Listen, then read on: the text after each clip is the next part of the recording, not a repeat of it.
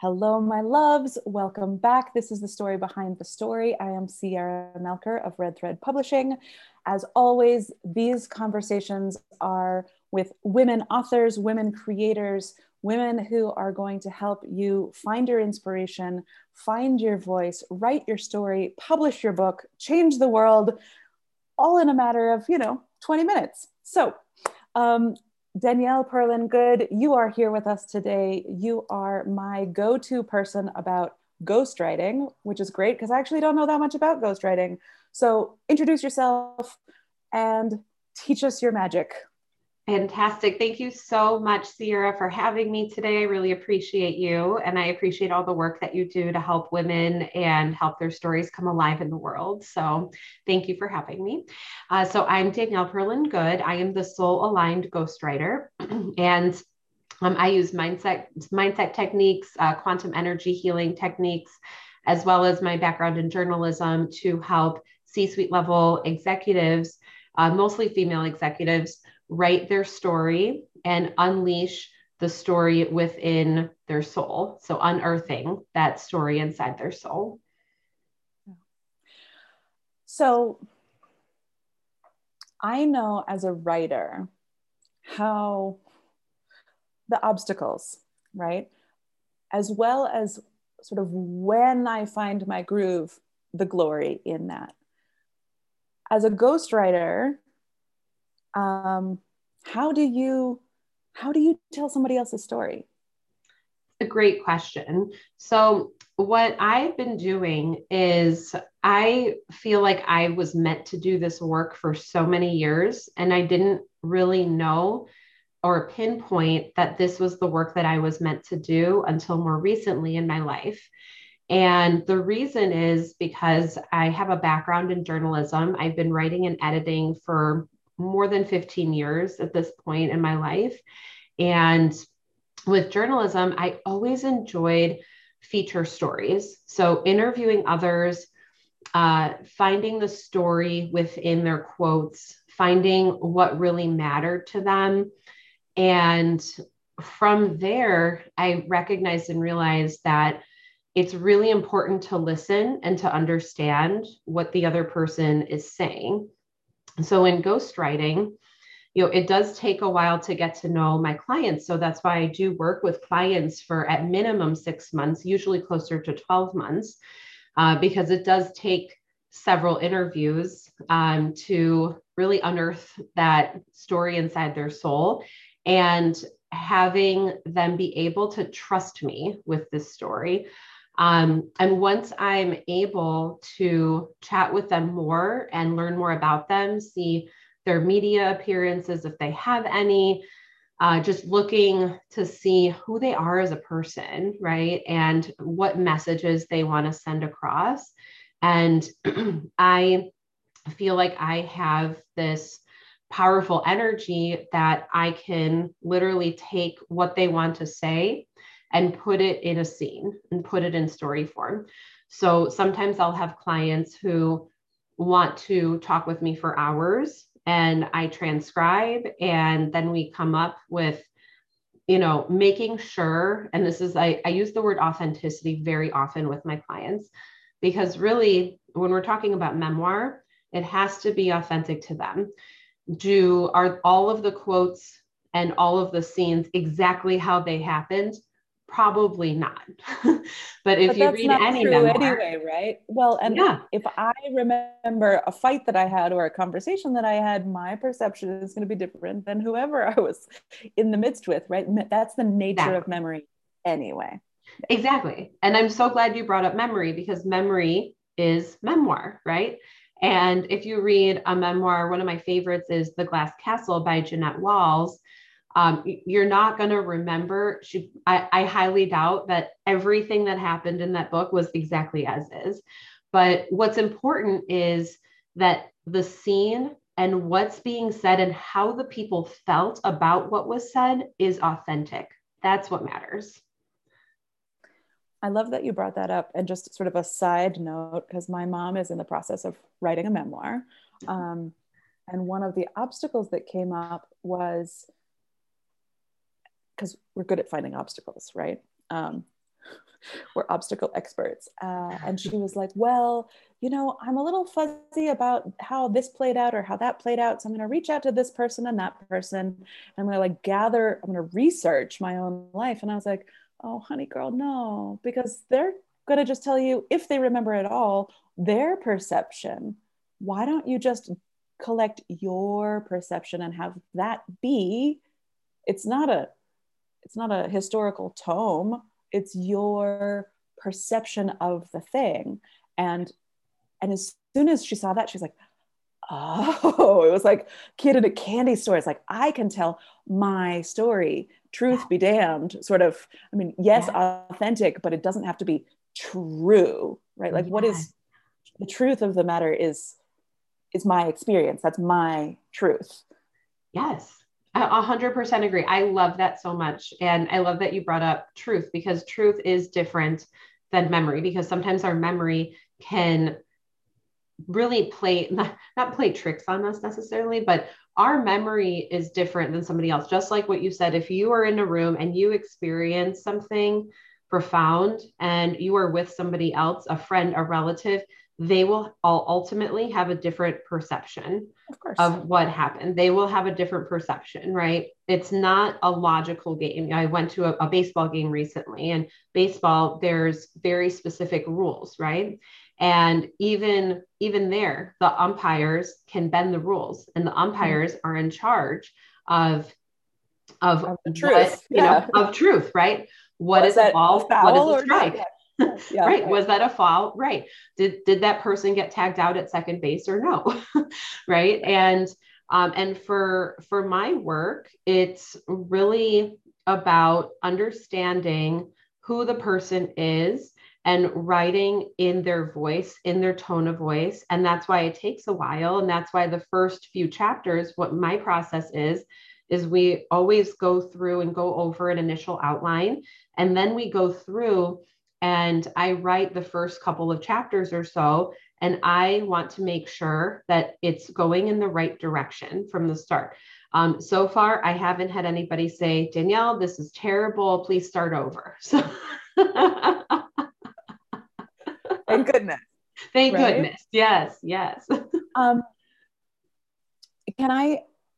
I want to move us in a slightly different direction, but if you want to come back to this at all in any way, by all means, it's a collaboration. We'll dance together.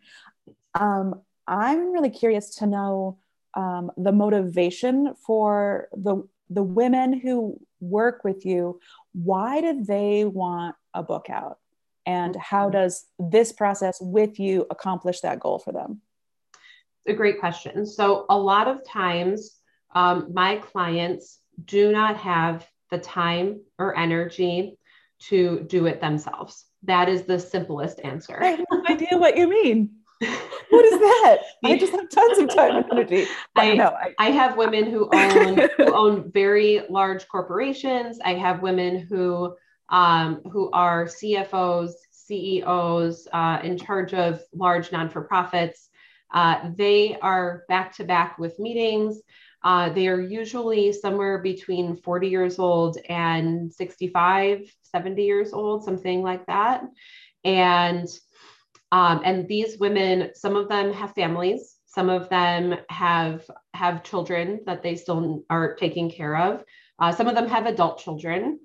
And, what matters is that they know that they have a story to tell, right? So they have a story to tell about their lives, about their work.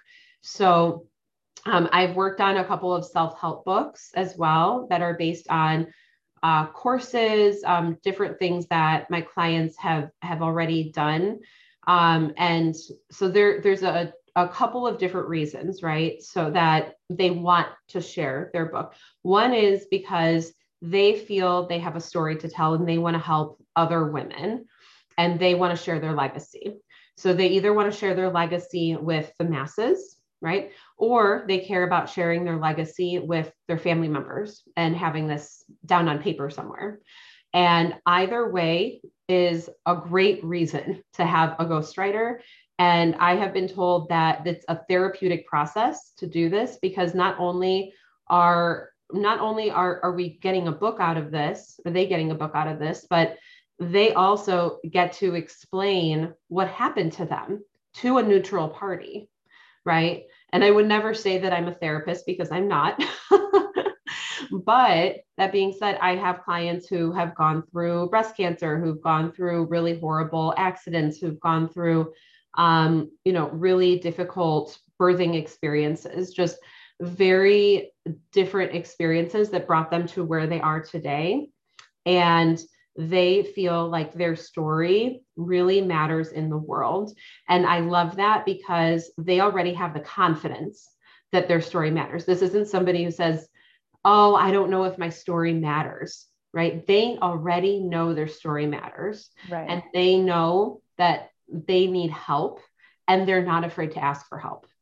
That's incredible, because that's a whole different set of people than the I want to, but I'm not sure. And I'm going to try to do it myself. I'm going to bootstrap it and stay unsure.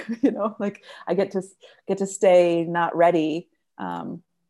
But I love that. I love that there are more and more women in these positions, leading companies, leading organizations, that and to get there, they've had to learn that it's important, right? That they do have something to say. And one of the things about being in leadership is that you cannot do it all by yourself. And I think that's fantastic. A quote that's coming back to me right now, a friend of mine said it to me the other day, from Flannery O'Connor. It's like, I write to discover what I know. And I think doing this process with you is I write to discover what I know that I am, but like going through this process, whether you're the one pen to paper or you're co-creating with a ghostwriter, we're writing to discover like who we are and what we've been through and the lessons. This is like, whether it's memoir or self-help or any of the other kinds of nonfiction books that I've worked with, we write to discover the lessons, right? We sort of know that they're in there, but we can't, by the writing process pulls out the nuggets out of this like whole slash pile of this is my life. And then we have to dig out and be like, but this one's the shiny one. And like, oh, what about this one? Right. And that process teaches us to see ourselves differently. Even if we know we have a story and we know whatever it is, we do by telling and excavating, unearthing our lessons, we heal ourselves, and then we've created something that has infinite possibility. And that's, I love books just because they have so much to offer. I completely agree with you, Sierra. And the other important thing that I think both of us find too is we both feel, right, that we want more female authors in the world, right? That's so important.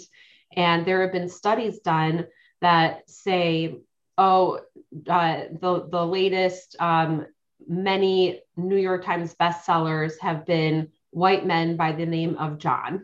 And I'd have to look up the study to know for sure. But I did see that. Yeah, I did see that just a few weeks ago. So it's really critical, I think, that women have come so far in so many decades and years of being able to work more and being able to have families and work and find careers. And that's a whole different discussion, right?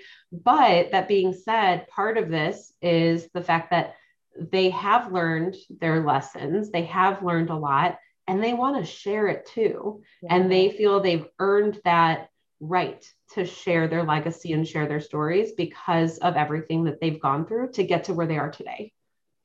Well, and we're story creatures, right? Like society is built on stories of who we are. And when the stories are largely one-sided, when race, class, gender, all of that, socioeconomic, sexual preference, all of that, it's just like there's only one story that's actually getting most of the airtime, then we're not being fed the multitude of stories that can really feed us as people.